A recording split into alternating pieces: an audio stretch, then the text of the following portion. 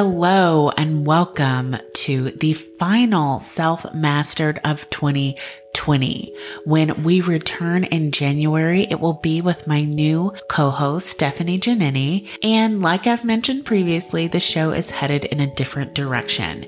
We're going to be focusing on the intersection of personal development and professional development.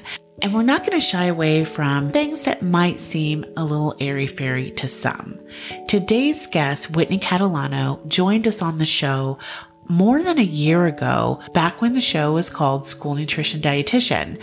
We had a really good conversation then, but what stood out to me recently was that Whitney underwent a major rebrand, and it was a bit of a departure from what she was doing before, even though it's still all connected. I can understand, as someone who went through similar training, how difficult it might have been to make that pivot when her existing business and practice was really thriving. How do you decide to pursue what you're being called to do when what you're already doing feels a little more safe and people are already resonating with?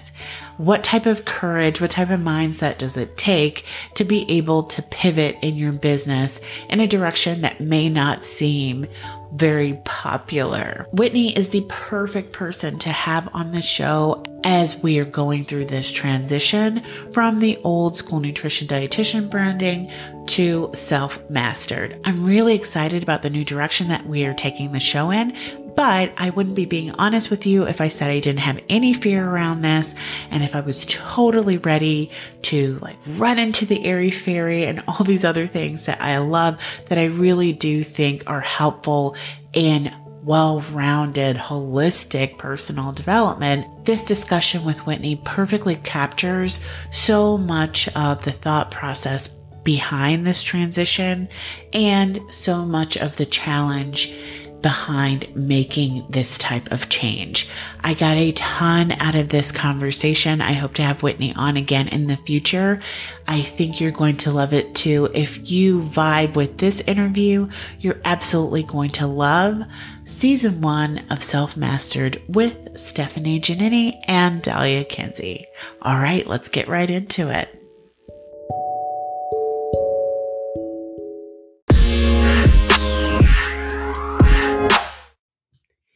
Hey, Whitney, thank you so much for coming on the show. Hey, thanks for having me. I know it's so hard to change directions when you feel like you've already put a lot of work and time into something. And everyone who's a dietitian knows that it is an obscene amount of work. They haze you to get to allow you into the field.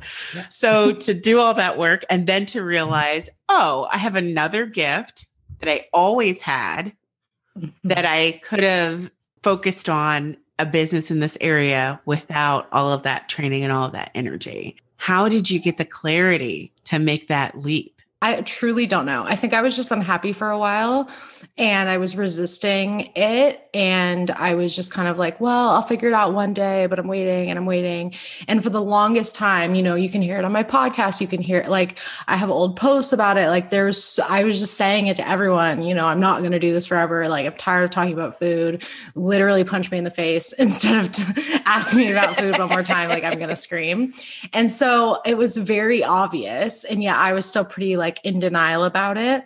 And I had so much resistance around making long-term goals. I did this weekend with my assistant in January to plan our yearly goals for 2020 and plan all the launches and stuff. And it was the most difficult thing. I just could not care and just felt so overwhelmed and everything was confusing to me. And it was just, I was like, I don't know how to launch this. I don't want to write the marketing material. I just was running into wall after wall after wall. And it wasn't just fear, it's not the fear resistance that you can get through. It was a barricade of resistance being don't go this direction, stop it. And I also had a book deal and I was writing my book about emotional eating. And oh my God, I could not write it. It was horrible. And I got back, I was literally actually traveling in Europe right as the lockdowns were hitting. I was in Italy right when the US closed the borders. Oh no. And we're like, if you're in Italy, you have to come home. And we were like, okay. So we were like, what's COVID? Because our government was just not, they didn't really tell us. They're like, it's the flu. Don't worry. Yeah, it's the flu. Don't worry. home. But also like, come home now. Cause like, and I was in Italy and everyone had masks and stuff. It was wild. But I had my book deal. So I got to get a little extension on my book deal because I was like, I'm stressed about the, COVID and stuff, which I was, but I still couldn't write it.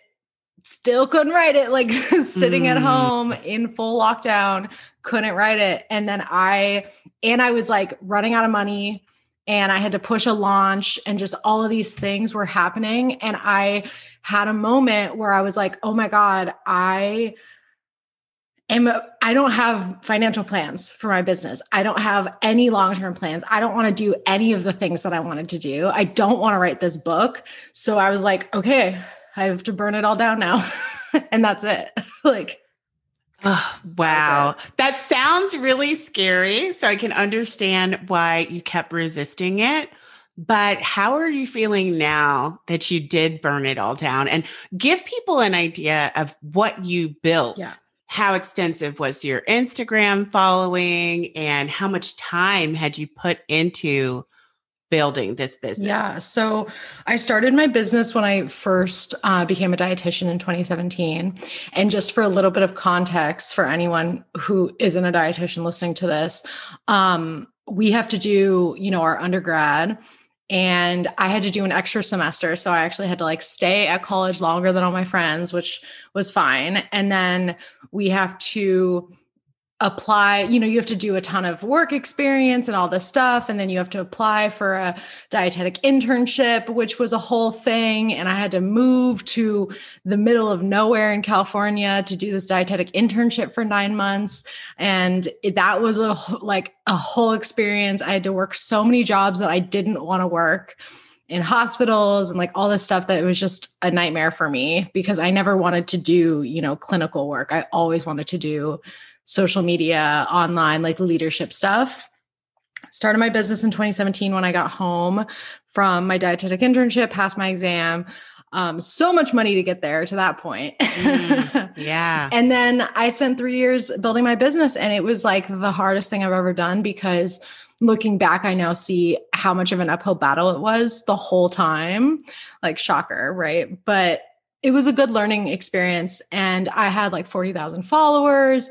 And I made a pretty good name for myself in the community of anti-diet, food freedom stuff, like pretty successful podcast. And, I was getting a lot of name recognition, like right before I burned everything down. I remember like people still find my podcast all the time and like message me like, you're changing my life, like da, da, da, da, da. And I'm just like, yeah. Was wondering that too. Do you have a lot of people asking you for services you don't offer anymore?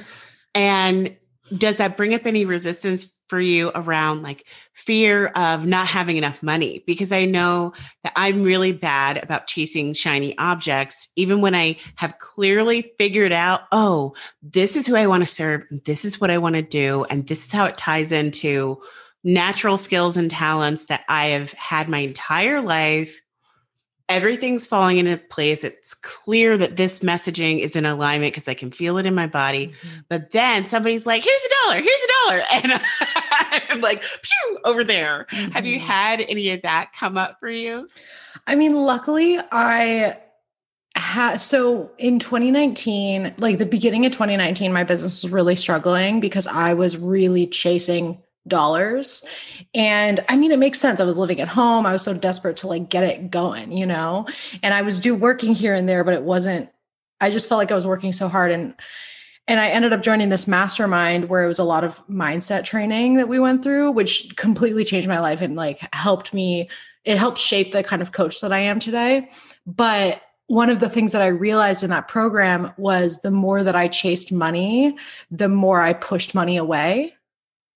And so I really had to lean into like being of service and really showing up like, I don't care about the money and I have to trust that like I'm attracting whatever it is and whoever needs to work with me. And it lit night and day. Like I went from making nothing to making so much, like enough to move out, and it was just amazing. And so I continued to learn that lesson over and over and over again. Like every time I chased the money, my business would suffer.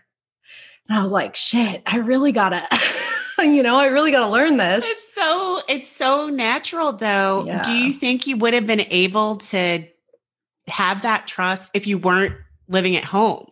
Because how do you get to that place where you just trust when you really do have some bills coming up? Right. Well, and that was the place that was 2020. Like I was living in my apartment and I really got a lesson. Like I felt like I didn't have anything to fall back on anymore. Because I was totally running out of money and I had taken work off to write that book. And it was getting not cute, it was getting real scary really fast.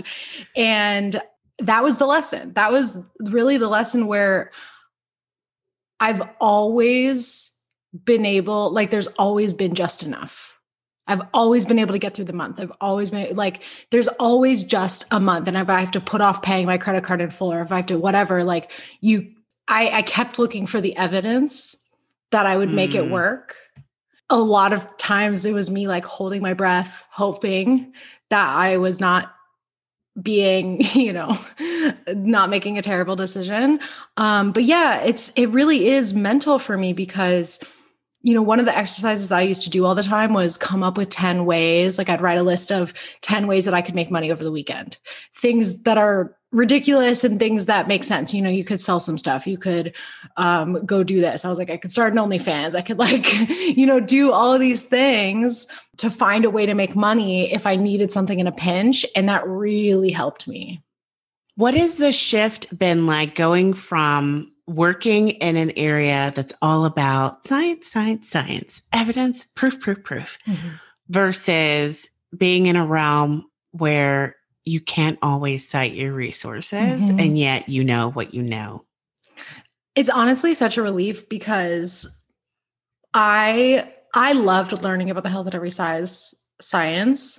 I loved it. I still love it. Like I still find it so fascinating. And what it taught me was that everything is not what we think it is, everything is kind of the opposite of what we think it is. And it was amazing. However, my brain doesn't work like that. I never wanted to work clinical because I couldn't ever memorize anything. Oh my gosh. Anything. Anything. I'm so bad with like memorizing details of stuff. I'm really good with concepts, big ideas. I love metaphors. I love storytelling. Like I used to get through all of my classes as a dietitian by turning things into stories because I couldn't memorize things. And so to be in a path that I kind of hit a sweet spot because it was a very emotional path of like helping people with food and like, their self-image and trauma and all this stuff. But then having so many people demanding that you show them resources and stuff. So annoying. So frustrating. My head was always spinning. I could barely organize all of the stuff because I had it, but I'm like, I know how to tell you that this is really hard for my brain. Like it's really hard for my brain. Well, and then it just feels like, sometimes it just feels really boring. Right. Yeah. I want to say I was diplomatic a few days ago when someone on TikTok asked me for resources. First of all, the woman came after me. She came at me the wrong way. Like she started out with, as a dietitian, blah, blah, blah, blah. I'm like, okay, did you not read even my handle? Like, what did you think the RD was at the end of my handle? Right. Like, I'm a dietitian too. And I didn't ask you, get off my page, was the first thing that my whole body was like, go away, get out of my space. Because one, I find all of that tedious and boring, and I'm beyond that point. Right. I have already looked at the research and I feel convinced, and convincing people is not my jam. So my responses got just increasingly aggressive, and it took me a while to realize what's bothering me is that isn't what I want to do. Right. And it's a mismatch, and I need to set a boundary and kick her out of my space. But I also feel like from how I've been trained as a Westerner, that you have to prove everything. Right. And that if you back down, it looks like you're retreating. Mm-hmm. That also is something we're taught. Like you can't leave the disagreement until you've proven your point. Right. But do you need to prove it? And you know what you know, and this person isn't part of your target demo anyway. So like, bye-bye. Right. It really took me a minute to get to that point. And someone, honestly, a friend had to point out to me that this is why you feel so triggered. And this is why it's okay to just tell her to be blocked and be blessed and keep it moving. Yeah. Have you had any issues with people coming into your space now that you've transitioned? Well, also, can you describe your business now? Oh, yeah. I'm just assuming everybody has seen what you do. How do you describe your current offerings and services? I'm a shadow worker. And what that means is I work with spiritual leaders and healers and helpers. So I work with people who feel called to help people. And I went through a really big spiritual awakening this year. And that sounds so cheesy, but like, it just is what it is. And so I help other people who are going through the same thing find their purpose. And so part of that is doing the ego work and the shadow work and the like nitty gritty of, I'm terrified of being seen, or I'm terrified of hurting people. That's a big one. People want to help. People are terrified of hurting people, which we get in our way all the time. Cause it's like, I don't want to hurt someone. It's like, well, yeah. Cause there's a lot of people who don't care about hurting people out there helping people, and like, yikes, so get over it and let's do this. I don't say that. We do the emotional stuff, but so I do that. I do business development, helping people find their purpose and really learn how to take this intuitive approach to their careers that I've learned how to do myself, which is like, you have no idea what's coming. You've got to stop chasing the money. How do you actually do that? How do you get into the mindset that it's all going to work out so that you can really start receiving that, like, universal downloads of info and like be guided rather than trying to control your way through it. Yes. So that's what I do. Yes. And I see you've got, for people who can't see, there's some crystals on the shelf behind Whitney. And all of that stuff totally resonates with me. Yeah. But I know in our training, people poo-poo on things that you can't prove and fail to realize that so much of that belief that it's only valid if it can be explained through one accepted Western way of evaluating the world around us, that in itself is inherently shady. To be that culturally centered on yourself. I'm trying to look for something aside from white supremacy, but that's what keeps popping into my head. I'm like, it's narcissism. There's more than one. Yes, there you go. And white supremacy is narcissism. Yeah. Like at the end of the day. And that's a connection I made recently where I was like, oh my God, it all makes sense. Like it all comes together to narcissism. And then the opposite is not narcissism, Yes. Yeah. I do feel like 2020 has been a year of awakening for a lot of people. A lot, because it wasn't all fun. We all know that. But I personally had clarity and downloads, like you said, that I couldn't have had at any other time, or I would have been too afraid to accept them or see them for what they were. I got coaching this year for the first time. And prior to this, I got to say, like every other coaching experience I had, it was usually in a larger, more generic setting, but it left me with the feeling that coaching is not real, right? That it's not really helpful. It's just like a list of rules somebody learned from somebody else and they just give it to you. It doesn't fit your experience. And they never tell you to listen to yourself. They explain like, this is how you grow super fast. And anytime you say, oh, I'm feeling resistance, they're like, I don't know why I can't make myself do it. They're like, because you're afraid. You're afraid. You just need to get out there and do it, girl. Like there was no depth. Right. But the person that I worked with this year, she is an intuitive, and she was even playing that down because she was also going through this major transition. But she comes from the space of, I am learning and growing, and I don't have to be an expert to help other people do the same. So it's been so interesting seeing that shift too, that the coach isn't necessarily an all-knowing person who's going to tell you all the secrets. They're a guide. Right. And do we really want to work with anyone who thinks they're anything more than a guide? Because can you be the be all end all for somebody's business or how they should live their life or how they should heal? No, I always say run the freaking opposite direction if anyone tells you they know all the answers or they try to act like an expert. And I give Brene Brown as a really good example of this because, people always come to me and they say, like, Whitney, I'm scared to get started. I'm scared to not know enough. I feel like I have to learn so much more. I have to do. And I felt the same way when I first, especially in the anti-diet world, food freedom, just being a dietitian in general, I felt like I had to learn everything because that's the way that we were trained is like, you got to know pretty much everything and people are still going to disrespect you. And you're just like, okay, cool. Yeah. Sounds good. Like down. Yeah. Exactly. So traumatizing. I was just like, okay.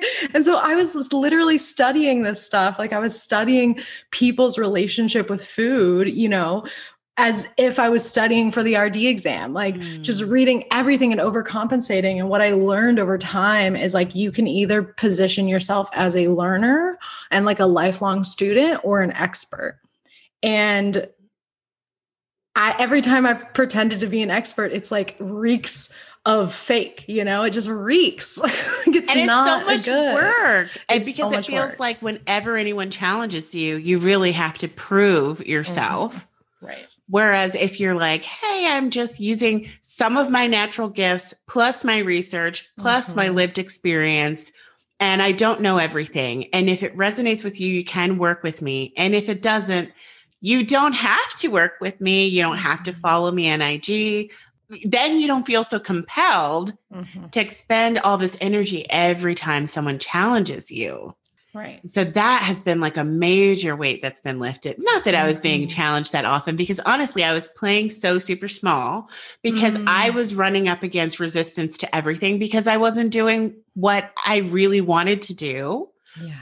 And I wasn't trusting myself and I wasn't following my intuition because it sounds crazy, but I just wasn't fully integrating my identities that I obviously have into my work. And it was costing me in motivation. Listening to myself was really the whole issue. And it's crazy to me. I was talking about this with other cohorts that are with me in the coaching program, that all we've really learned is to do what we want. Yeah. And yet it's taken so much work and we still definitely haven't nailed it because every week when we come in, it's like, again, when we all list out our challenges or what we need help around, she asks us like a million different ways, well, what do you want to do? Right. And for some reason, because we've all been trained not to trust ourselves, that intuition isn't real, that if it isn't measurable and quantifiable, then it's trash, that if it isn't going to make you money right away, then it has no tangible value. So again, it's trash. If you can't measure everything and test everything, that you have no way of knowing how to replicate it. You can't just do what feels good for you and trust that if it's in service, things will be fine.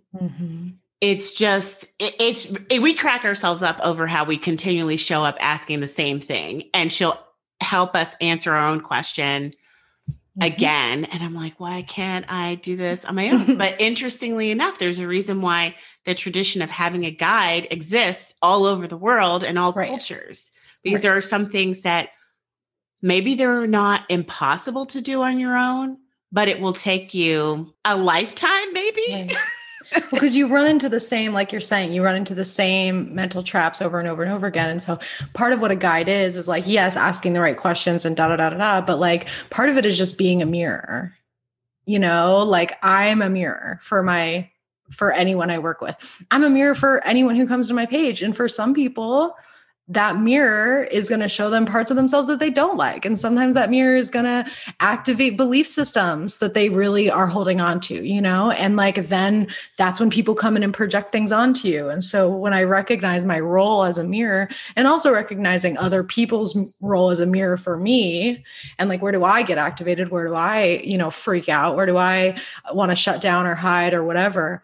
That really opened me up because it was like, okay, this is all here for our teaching and for our understanding. And also I don't have to pretend to be this, like you're saying, this expert or whatever. I can be this guide in this mirror. And I also don't have to take responsibility for my clients. I have to take responsibility for how I show up and let them, use me how they need to use me, if that makes sense. It does. And that feels so much better because it's allowing you to stay in your own lane and acknowledging that there are some things that we can't control and it doesn't benefit us to try to. Because I know that's one of the major ongoing themes in dietetics is how do we make people ... And you don't factor in that when someone is being healed or helped, or they don't need for you to take away all of their free will.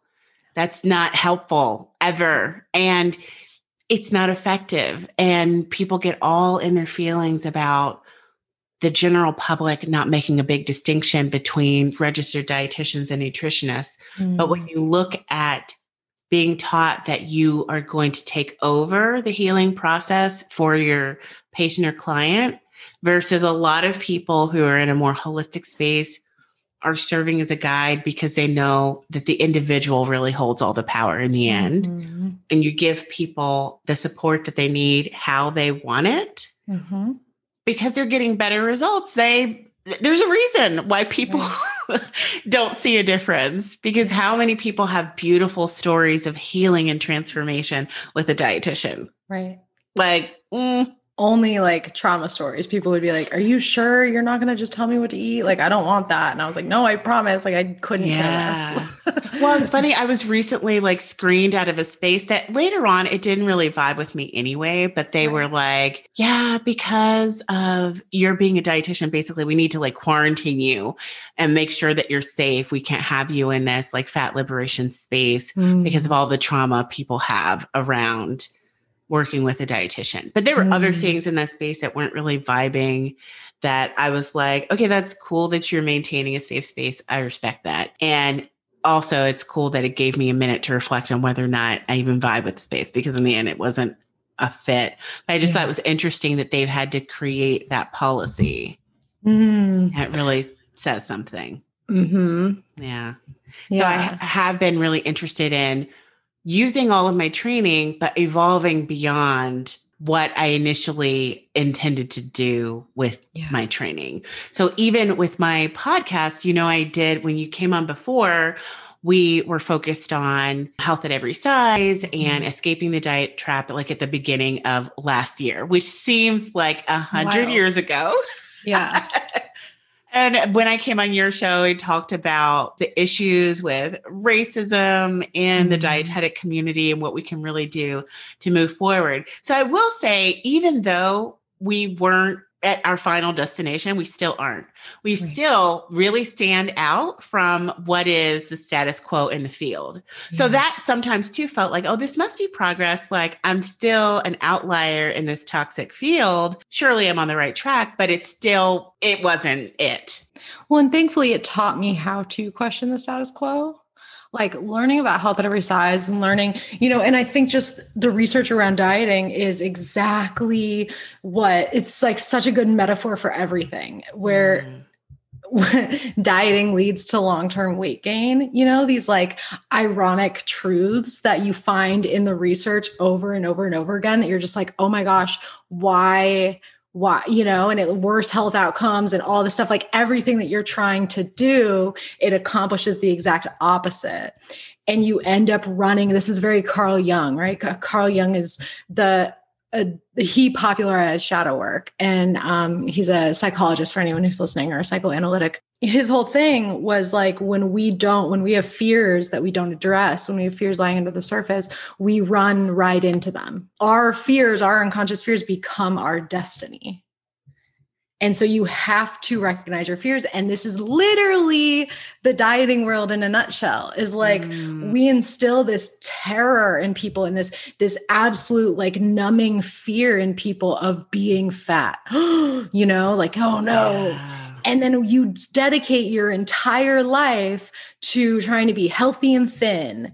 And everything that you do to get there is damaging your body and is like moving. And it's not your fault, right? But this is like how the conditioning works. And once I saw that pattern of like, wow, we really condition people to run from their fears their entire life. And then it actively hurts them on every level. When I realized that, I was like, where else is this happening? Oh, everywhere. Yes, 100% everywhere. Everything. Oh my goodness. I never thought about dieting being such a clear example of that universal truth. Mm-hmm. And it sounds cheesy when people explain it in a really basic kind of way. Mm-hmm. Like, oh, what you resist persists. Because that also sometimes sounds like, oh, if I'm suffering, that it's low-key my fault. Right. But that's really not the principle. Mm-hmm. It's the actions you take to run away from an unconscious fear lead you right into the outcome you were resisting. And that's just how we work. It's so strange because I found for me, sincerity and being in alignment are big things, and being phony, like, is so repulsive to me. Mm-hmm. But in an effort to feel like I'm controlling every aspect of how I present myself comes the phoniness.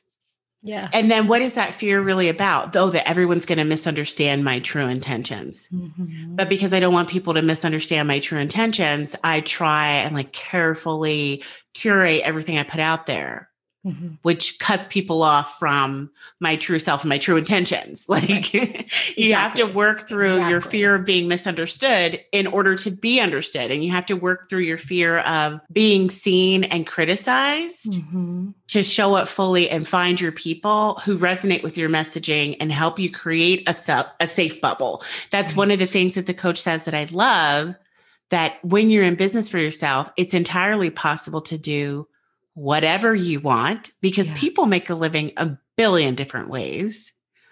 There is no right way to do it. Mm-hmm. People tell you there is, and that's a lie. Mm-hmm. But then also, if you fully show up as yourself, that is when you start creating a safe space where you can open up more and do more in your business that you might initially be afraid of. Yeah.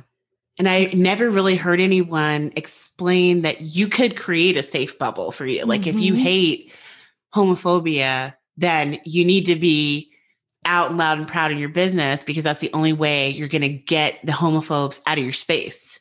Mm-hmm. You know, if you want to feel safe as a woman in your space, then you need to address all the things that are irking you about, well, we're going to call it toxic masculinity, because we're not mad at, people who've been socialized as male, but you have to call it out to get it out of your space. But sometimes it feels like hiding from it is the key, but it gets you exactly the opposite of what you're wanting. Exactly. Yeah. And what's interesting too, to go back to what you said about like all these coaches that you had worked with who were just telling you and giving you the list and doing all that stuff. Like, I think what we're going to find is this year in particular, I think it's been this way for a bit, but it hasn't been this mainstream. And this year really sped up our timelines a lot. I think what we're going to find is that the people who try to build a business doing the cookie cutter thing or telling people this is the way that you have to whatever. And the coaches who are very like strategy oriented rather than human oriented, I think they're not going to do as well. And I think we're going to see them start to suffer, because that's not what people want anymore. And that's what I see. And maybe that's my bubble, right? Maybe that's just what my version of the world that I see. But what I do know is that I work with so many people and I talk to so many people all the time who have such a similar experiences to you. Like, I worked with coaches. They told me what to do. It's not working. I feel miserable in my business. I feel drained. I feel all these things. And I'm terrified of saying the wrong thing. And I'm terrified of this and this and that. And it's like, it's because they were given these like, mental kind of bars around them to be like, you have to do it this way to be successful. And it's like, no, that doesn't work anymore. Like, no one wants that. No one wants the cookie cutter. People want individuality. They want to know. Everyone has so many interests. Like we grew up and have spent a majority of our lives on the internet, just like learning about random stuff in the middle of the night. We have so many interests. Like, we want to have businesses that reflect that and lives that reflect that. And I wonder if part of it is being in a bubble, because it's funny. I felt more and more. So the show initially had a focus really on the nuts and bolts and the rules and regulations of school nutrition. Mhm. Then that didn't feel like a perfect fit. So I expanded to, I want to include the anti-diet messaging, because I think it's very important for people in this space to be aware and be cognizant of how they're creating harm in others or harming children around them. Mhm. But then I just started to feel like the whole vibe that I come across in a highly regulated, kind of bureaucratic industry, because you know how anything that gets government funding runs Mhm. very rigid, you know, very, very slow to adapt and accept new technology and new ways of thinking, and Mhm. punishing you for not using all of your resources, even though that's clearly ridiculous. But when will it change? Like, who knows? Just seeing too how people are hyper focused on things like, how's your spacing on social media posts? How's your grammar Mhm. when you write? How's it? Just not young. And I say young, being not that young, but young and fresh in that way that when you are still young at heart, you typically just express yourself Yeah. and you don't question, well, did I express myself correctly? Right. I think that is still the vibe of most things that are doing very well on the internet. Yes. Was the messaging there? Did it connect? And nobody cares about the rules of capitalization. Mm-mm. And people who have even started the process of working with a publisher, you also know that's not a writer, that's an editor. Right. And there are people who do developmental editing and who do the nuts and bolts and have mastered the rules of grammar in the language that you're trying to publish in. But Mhm. that isn't the job of the creative person. And so many times we feel caged by all of these expectations that have no connection to reality. And that people that are out there doing the thing may know, hey, I am a writer. And yes, the grammar in my book is flawless, but that book was created with a team and my grammar's crap. I'm the one with the message. I'm the one with the vision. And the mastery of grammar is someone else's skill. Mhm. But because we have the technology to do so many things, you might feel the pressure to be perfect in all these areas, but that doesn't match the reality of how we're using the tech now. And it doesn't even match the expectations of other people who use that tech very frequently. Now, Mhm. people who pop in and pop out and are like just on Facebook or whatever, they might still be looking for that level of perfection. And they're still Mhm. complaining about people using acronyms in their text messages. That isn't someone who's fully immersing themselves in the beauty that is 2020. Mm-hmm. Yeah. Well, it is. It's a division between the old way and the new way. And that's really what this year has all been about. And like in my sort of downloads that I've received recently, it's been very obvious to me how the world has like split off into two versions on every level. And it's shadow work is exactly that. You know what I mean? Like if you take a line down the center on what you have one split and another, and the division between the two, the two viewpoints and the two worlds is so distinct because it's no longer like a ton of people trying to fit into this old way and adapt to this old way.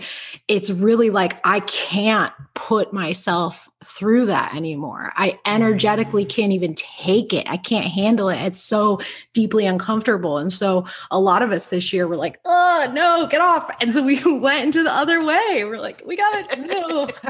Shake it off. Oh my goodness, that is so true. Yeah. And then it feels like a weight has lifted. Yeah. And then all these things that you couldn't do consistently. I heard myself all the time telling myself stories about how I can't finish things and I'm not able to meet deadlines and this and that. But then when I started shifting into doing what I felt called to do, all of a sudden, all deadlines met. Mm-hmm. Consistency all over the place. No need to schedule, no need to bulk write posts in advance with no heart in it. Like everything is easier. And of course, there's still challenges, but it's kind of like a challenge in your average everyday life that doesn't wear you out. Like I've never felt emotionally destroyed by a flat tire. Like you just, you either do it yourself, you either fix it yourself or you call someone else to fix it and then you move on and then you forget that it even happened. Like it's starting to feel like that.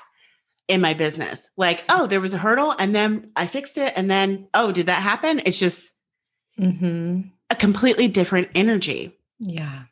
I think the hardest part in my business now, and this is like something that I really went through this year, is being faced, like, in order to level up at every stage.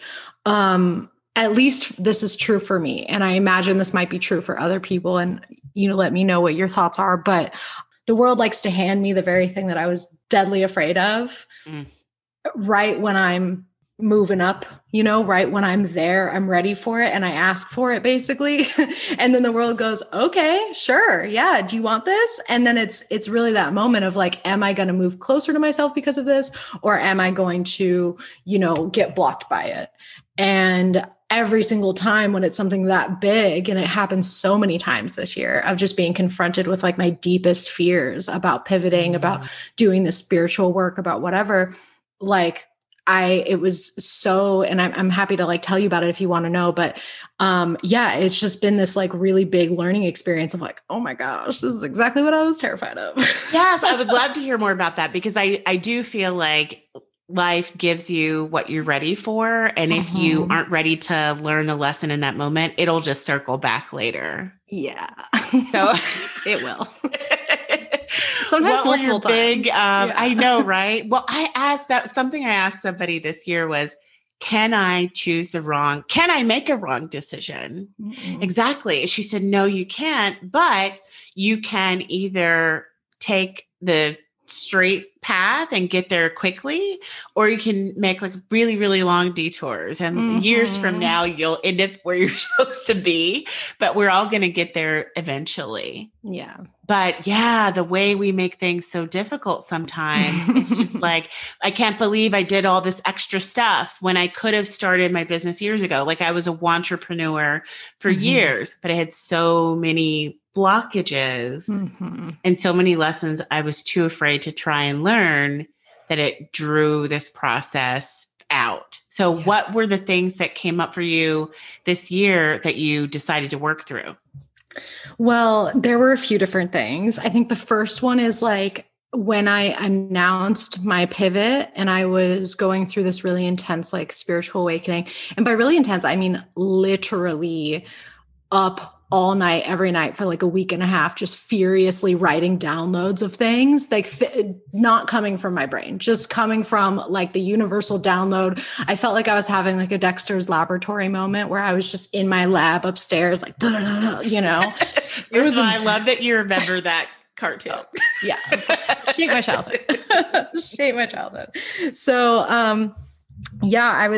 I announced my pivot, and then the day after, I felt so good the day of, and I was like, this is it. Look at me. And the day after, I had that like sinking fear of, I messed up. I can't go back now, all this stuff. So that was the first thing that really showed me like, oh, the fear always comes up, and you just have to remember why you did it. Like, just keep coming back to that. And so that really helped me. But then the biggest thing that really, broke me open, if you will, is the amount of feedback I got from friends and family, specifically family members, like, my mom and other mother figures in my life, who in the least comforting way possible, just ripped me a freaking new one, telling me what they thought of my decisions. You know what I mean? And I had this horrible experience recently, actually, because I was talking about, spiritual stuff. And I was talking about how one of the things that's happened this year is there's just been like a thinning of the veil between, me and like the spirit world, and just becoming aware of all these energies. And like, it's really overwhelming at first. You're like, what is that? Why are you in my house? Which sounds wild to people who don't experience it. But so many people were like, no, that happens. Like, it's not just you, like, you're fine. And I was like, okay, good. And I talked about this in my Instagram stories. So it's like an open thing, but my mom actually called my psychiatrist behind my back to tell my psychiatrist that I was like hallucinating, and I was having a psychosis, and I needed to be evaluated and all of this stuff. And it was the most terrifying experience of my life. Absolutely terrifying. Like, does she have the power to, because I know the laws are different in different states. Was there risk of her being able to commit you or intervene without your consent as an adult that doesn't live with her? No, I found out later that there wasn't a risk. I didn't really know that in the moment. I wasn't sure how that worked. And my mom is the epitome of like traditional thinking, logical. Like she's not traditional in the sense, like socially, she's very accepting, and she was really open to the fat activism work and learning about it, although she doesn't totally get it, but she's really working on it. But she's very logical. She's very rational, evidence driven. She was a lawyer. She's very like everything by the books, and there's always two sides to every story, and like everything has a whatever. She thinks all this like spiritual stuff is just positive thinking and like psychosis. And I'm just like, well, this is what I do now. So get on board. Well, I assumed because of your last name that maybe your family was Catholic. Was she not raised Catholic? No, she was not. That was my dad's side that we were, okay. But we weren't even really that Catholic. We were just, because I'm like, there's a lot of belief that goes on even in these accepted mainstream large religions that require some logical leaps. And it really seems like the more someone believes something, the more it becomes true for them. Mm-hmm. So I think there's a lot of things at play, and the science is just behind. Mm-hmm. Even, I can't even remember which, someone said this, I don't know, that if a technology is sufficiently advanced, it looks like magic. Like think of how many things go on around us every day that we don't understand the technology behind it, but we just accept it because it's mainstream. However, if it was new, it would be so scary to us, having no concept of how it works. But I think there's plenty of things like that happening in nature where maybe a traditional belief system or spiritual belief system has more ways to explain it. And maybe down the road, science will also have ways to explain it. But it doesn't mean it's not real, because there's even some debate about where consciousness is really located. Is it in the body? Is it outside of the body? Does it extend far beyond the body? We thought everything was happening in the brain. Then we start to realize, oh, there's a lot of intellectual processing going on in the gut. People never used to believe that before, even though people would say, like, I have this feeling, I have this knowing in the pit of my stomach. And people are like, that's not a thing. Then we start to measure that. Obviously, our definition of consciousness from a scientific perspective is very limited. Mm-hmm. And so if we don't even have that much information about it, why are we being so judgy about other people's ways of explaining how consciousness really works? Yeah. Well, exactly. And like, what's interesting is I've been learning so much about quantum physics recently because I am fascinated with it. And I don't need to know the nitty gritty to understand the basic concepts of it. Like there are plenty of physicists who can go, spin out over that by themselves, and I'll just be here to like absorb whatever they figure out. But quantum physics is interesting. And like the understanding of the universe is really interesting from that perspective, because it mimics a lot of what like Hinduism and Buddhism has been saying since the beginning of time, or since the beginning of Hinduism and Buddhism. So it's just fascinating because you're like, yeah, ancient civilizations have been talking about this stuff. Like the Egyptians were talking about this stuff way, way before we got here scientifically. And at the end of the day, it's all just storytelling. Like all of it is our little human words trying to make sense in our little meat suit, trying to make sense of ourselves. It's ridiculous if you think about it. It really is. It really is. And then to be married to one concept and close to all others is so interesting, especially to be married to a concept that's so new in comparison to everything else. Right. And you even think about things that were accepted as like, this is cutting edge medical treatment 100 years ago, that now we look at it and we're like, oh my God, they're so stupid. Right. So why don't we understand that people are going to do the same thing to us? People are going to be enamored with their contemporary understanding and blown away at how silly and clueless their predecessors were. We need to really think about, why are we so confident our worldview is the best and that everybody else is an idiot? Like, what are the chances that that's true? And I know for me at this point, I'm so open to different ways of understanding the world around us that I look at what the overlap is between what Yes. all the traditions are saying. So and it feels like that's fascinating. probably where the truth is. Well, and that's really when it made sense to me, because I was very closed off to any Christianity for a while, and pretty confused why I have some good friends who are like very Christian and, will go to church every Sunday and stuff, where I'm just, hungover, usually just like, I don't know what, I'm not going to church with you guys. Like, what do you mean? And so I was very judgy. And I think it's just because of I didn't understand the Bible. I didn't understand all of that stuff. And so I can also see now, and this has been a really important part of my process as well, is like whenever someone does something to me, right? Whenever someone does something to hurt my feelings, whether it's like come at me in my comments or, my mom, that whole situation with my mom, or if someone, whatever, I immediately look at myself and say, okay, when have I done this to someone else? Which is deeply uncomfortable. And usually I can find something and I'm like, okay, that's good to know. Yeah. Like, let's see if we can, process it. It's not bypassing my pain because I'm still allowed to be upset, but it's just like, okay, this is a mirror and that's all right. We can use this as a mirror. And so with Christianity, that's how it was for me. I was very just like, why would you ever believe that? Like, I don't want to hear it. Like, da, da, da, da, da.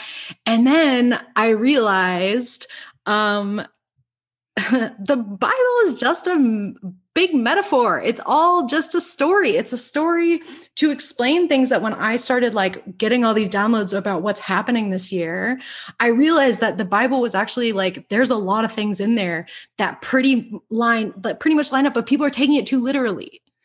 Right. Right. Too literally. You're like, no, it's a story. Like it's a metaphor. It's an attempt to explain things in the same way that every other religion does.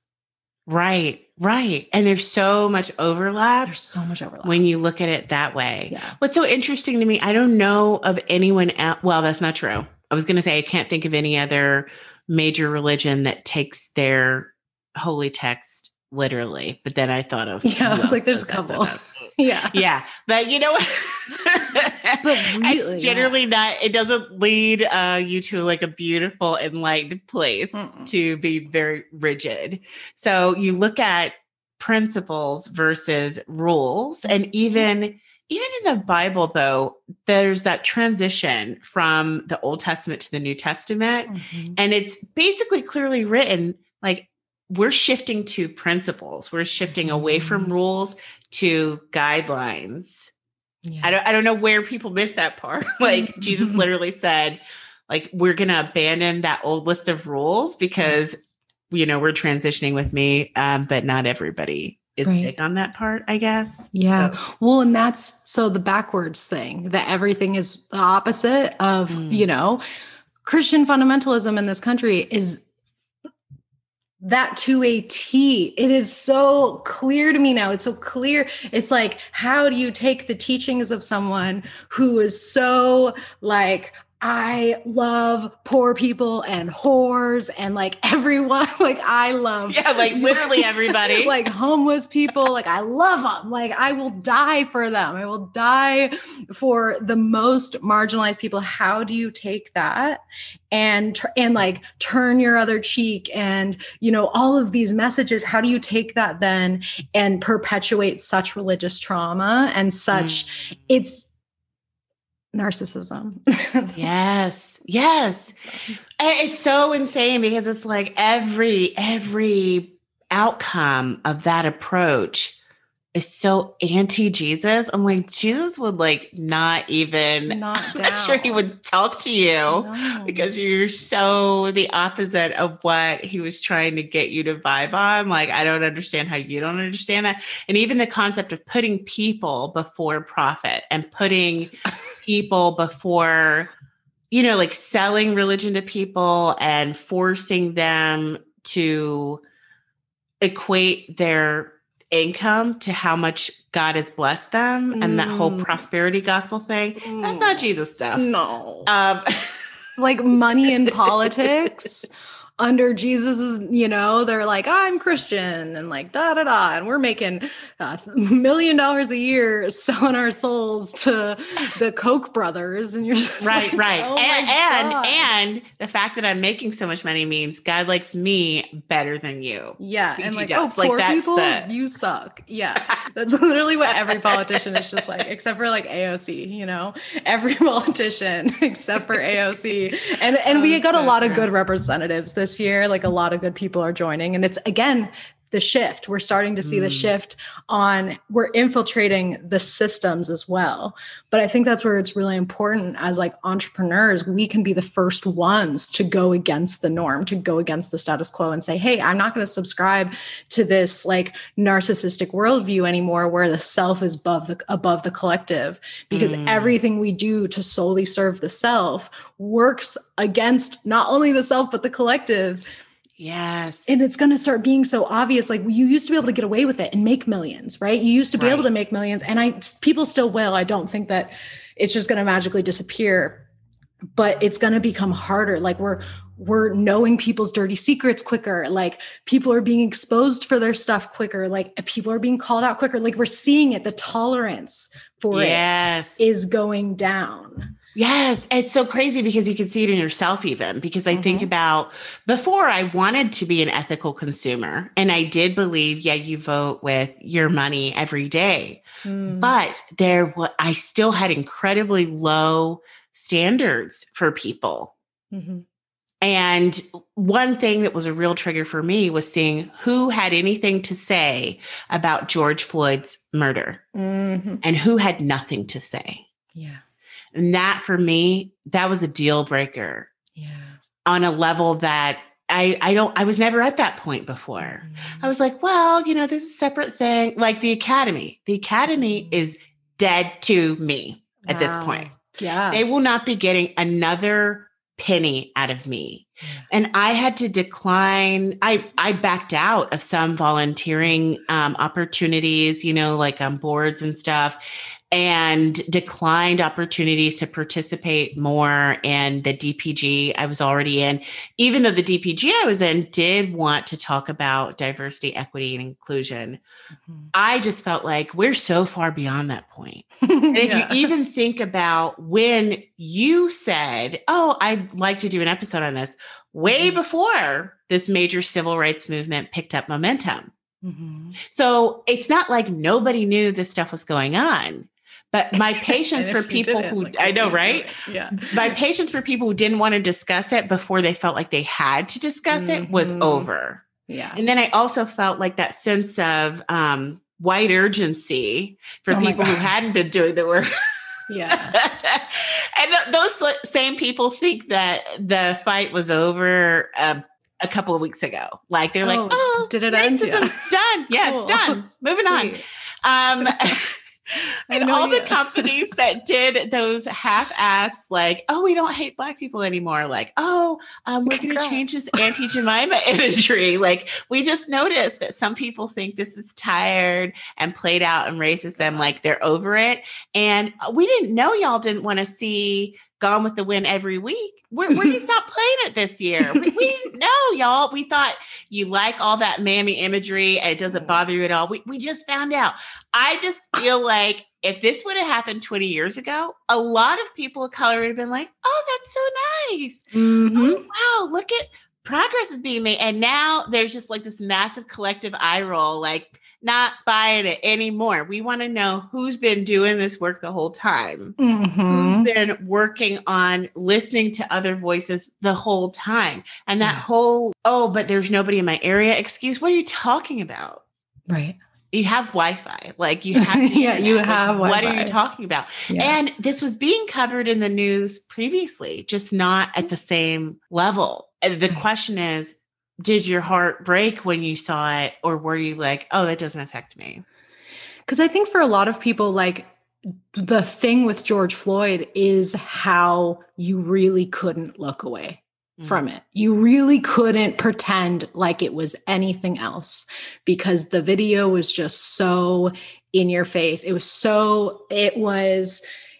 a perfect example of like, every single other system that has been kind of crumbling, where we're being confronted with it in an obvious way that it's like, you cannot, like, you literally cannot pretend that this is anything else. And if you do, if you're pretending this is anything else, and I saw those people online and I had heard those, it's like,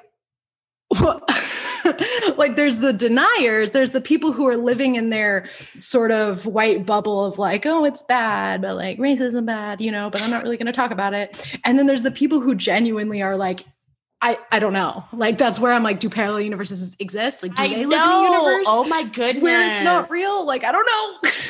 It's so weird. It's so weird because getting like a little paranoid with how sometimes humans try and do something good and it has negative unintended consequences. I just finished watching The Social Dilemma, and apparently through technology, parallel universes have been created. Because technology mimics the universe. Yeah. So people who have a completely different lived experience, it's not real to them. But then my thing is, I know that my lived experience is not universal. So if somebody trans tells me like there's some BS going on that's just affecting trans people, not cis people, I would never in a million years be like, are you sure? Because I haven't seen it. Like that, those words would never come out of my mouth. Right. So I don't understand those people who are like, I haven't seen it. Can't be real. Because everybody has experienced some level of being told that their experience is not real because other people have not seen it. Right. So if you could just build your empathy and understand like all those times someone told you that as a woman, you imagined harassment or you're being too sensitive or you should think it's a compliment or whatever, just extrapolate that and how you could not convince that person that you were really being oppressed. Other people are having this experience in other areas, and we're all enjoying different levels of privilege in different areas, but you don't have to experience it to empathize and try and work to not participate in making other people's lives more difficult. Because I've heard that excuse a lot this year. I can't even imagine. I can't begin to fathom, but as an excuse, not as the beginning of, I want to do more. I want to help. How can I help? Right. It's, I don't know anything about it. So I've decided that I can't do anything. Right. Oh, how fun. Yeah. I like how nice for that person. Like that's not how empathy works. And like you said, anything that's harming one of us is really harming all of us. And that was illustrated this year so much with the most vulnerable people and the underinsurance and the inability to stay home when ill because their jobs don't go for that. You know, how that has made it impossible to control the spread. Our problems are all connected, and we're not free until everyone's free. But yeah, some people still totally didn't get that this year. And that is like, oh my gosh, I keep coming back to this narcissism thing because it's this new breakthrough that I've had around it of, you know, I'm not diagnosing half the country, although. What about 70%? Yeah, right. But the way that I see it is like, it's these narcissistic belief systems around the individual over the collective. And it's this fear, it's this unwillingness to, you know, face that fear of like, well, if I care about someone else, then I have to sacrifice myself. And I'm going to hurt myself by caring about someone else. Oh, you want me to vote to raise taxes for other people? You want me to vote to do these things, but I need to look out for number one, you know? And that's where I see this, like the Trumpism that isn't like openly hateful, you know, like the people who are like convinced that they are actually just more educated on Trump's goodness than the rest of us or something like that. I don't really know, but that's where I see it is just, well, I'm looking out for number one. And I can see, I'm not racist because I can see how people are being experienced racism. And I can see that, but like, I don't understand what me voting for Trump has anything to do with that. Right. Right. And it's like, but that's the whole thing is like, you're positioning you at the top and everyone else's problems and concerns at the bottom. And what you don't realize is by doing that, you're actively hurting you and everyone else. Yes. And that is the damage of white supremacy. Like that's the crazy thing is that even, because I know a lot of people got butthurt over the usage of the term privilege, but But it's like, it doesn't mean you're not experiencing suffering. And in reality, all systems of oppression hurt everybody. Mm-hmm. And so it's a poison we need to get rid of as a collective. But if we can't get beyond this individualism, mm-hmm. I don't see how it can be done. So I'm excited to see what new models people are coming up with for how to do a number of things. Because someone last year, when I was doing the anti-diet series in January 2019, someone mentioned something about rejecting capitalism because of its toxicity and other ways to do business. Mm-hmm. And, she listed, or I think actually they listed off some different books. And I was like, it was so not on my radar. Mm. And I was still vibing with capitalism because I don't think I'd fully accepted all the damage that it does. And then I felt like this dirty commie stigma coming for me if I was to say there might be any other way to do what we do. Mm-hmm. I'm like, are there other ways? I'm at such a crossroads right now because I'm like, capitalism is literally the monetization of all of these, it's the monetization of narcissism, of individuality, of like, and by narcissism is so interesting because when you look at the definition of it, it's, caring about yourself and your own advancements at the expense of other people. Like that's slavery. Yeah. But at the same time, that's also literally America. Right. That's like literally our whole culture. Right. And so it's hard to. So what do we? Yeah. Oh, yeah. So I'm wondering if we're going to be able to come up with some kind of hybrid where the collective doesn't have to suffer. Were there no victims? Like, can there not be a system where you get rewarded for your talent and your effort, but there are no victims, where you get consent from your customers, where you don't prey on their fears and their vulnerabilities, where you genuinely do what you do to help others and people give you love offerings because they like what you're doing more so than you prey on them and you use them. But I still think I'm very early in my concept of how many levels there are of problematicness with all the things that I've accepted as the best way, because I don't feel like a nationalist on a regular day. But when I travel, that's when my cultural centrism comes out. When I'm just like, oh my God, like, why is everything this way? And like, when am I going home? Even though I love to travel, you get to that point in your travels, if you're like at the second month or the third month mark, yes, where you're pretty convinced that the way they do everything back home is better. Right. And even really all you want is like your own bed and toilet. Like that's all you really it's want. Like, why are there only 3 types of gum here? What's happening? Like, why, just so many little things. And why don't people heat their water here? Like, what's up with the cold showers? Like, almost the entire planet's taking cold showers except for us. That's also another reason why we're sucking up more energy than everybody else. Yeah. But when you experience the cold shower, you will think America's the best. Right. Yeah. That'll do it. Like, that's the thing. Oh my goodness. There's so much that we could unpack. Thank you so much for coming on the show. Are you thinking of having another podcast to support like your new direction? Yeah. So I'm going to do another podcast. It'll be the same one, but I'm going to change the name, obviously, and all the stuff. And it's going to be a combination. We're going to talk about entrepreneurship. We're going to talk about helping people. We're going to talk about quantum physics. We're going to talk about spirituality and religion. And it's literally going to be whatever I want to talk about. Like, that's just what it is. I don't really care at this point. Like, I have so many different avenues that I'm like creating programs and offers for, and just so many different like stages of this journey that I'm supporting people around, that like my podcast is just going to be everything under the sun, and like come for all of it, come for some of it, like whatever, I love that. That sounds so free. Yeah. I'm like, I literally can't like niche down. Yes. Punch me. Which is so funny because that has been the whole story for all solopreneurs for years, is that you're never going to grow rapidly if you don't niche down. And they're right. I'm not growing rapidly.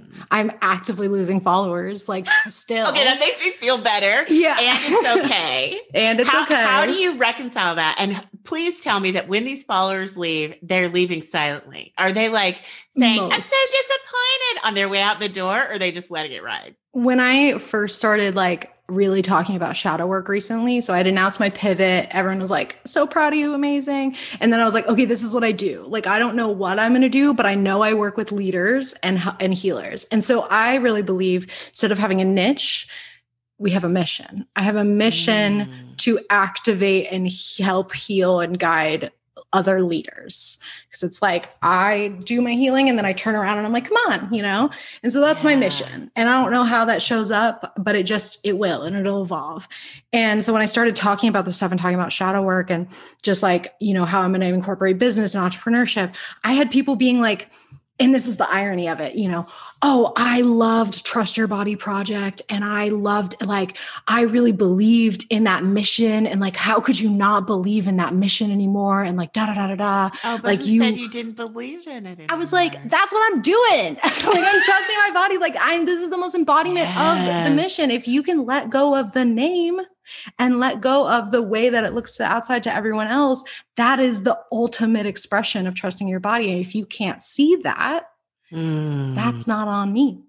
Like, you clearly weren't vibing with it, you know? Yes.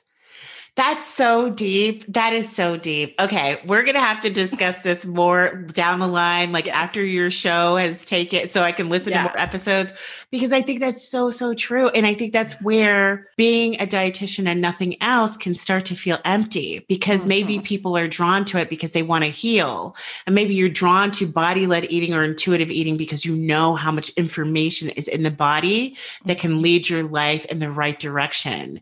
But then when you just stop at the food and we don't look at how it connects to everything. And if you're chronically dieting, you're unlearning how to trust yourself, how to trust your intuition, how to trust the universe, how to trust spirit, or whatever you call it. And you're breaking yourself into these artificial parts like business me, food me, fitness me, when we're all one thing. And you take yourself with you everywhere you go. So your best practice for how to eat is the best practice for how to live. And it's all about listening to your body, which some of us would call our intuition, and some people call spirit, and some people call their higher self. And some people just say like the Holy Spirit is within you and giving you messages all the time. So people are saying all these different things, but to me, it sounds like all the same thing. Yeah. Exactly. Thank you so much for coming on. Thanks for having me. I'll talk to you on my podcast next. Oh, awesome.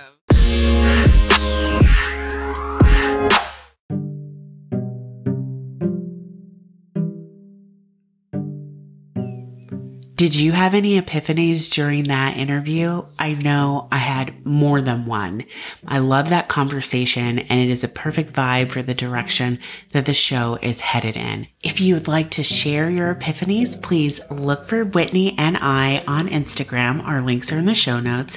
Whitney Catalano, Dahlia Kinsey RD, and let us know what resonated with you and if there are any action steps that you felt inspired to put in motion after listening to the show. Remember, the only fee for the show is that you share it with others anytime you hear something useful. Check in with us again the first Thursday of January so that you can catch episode 1 with Stephanie Giannini and I. Going to be looking at our intentions and what we really want to lean into in 2021. Do you know what you want from this upcoming year? We know that 2020 was a rough one. It was very different, and most people aren't big fans of change. But what has 2020 been like for you? In hindsight, do you feel like it's changed you and you've grown in ways that are only going to benefit you, that you couldn't have possibly anticipated before this year began? A lot of us suffered a lot of loss this year. So if you aren't feeling like really leaning into the silver linings, that's perfectly fine as well. Please be kind to yourself and don't push yourself to do anything you don't have energy for here at the tail end of 2020. Enjoy your rest, enjoy your break. We will see you soon.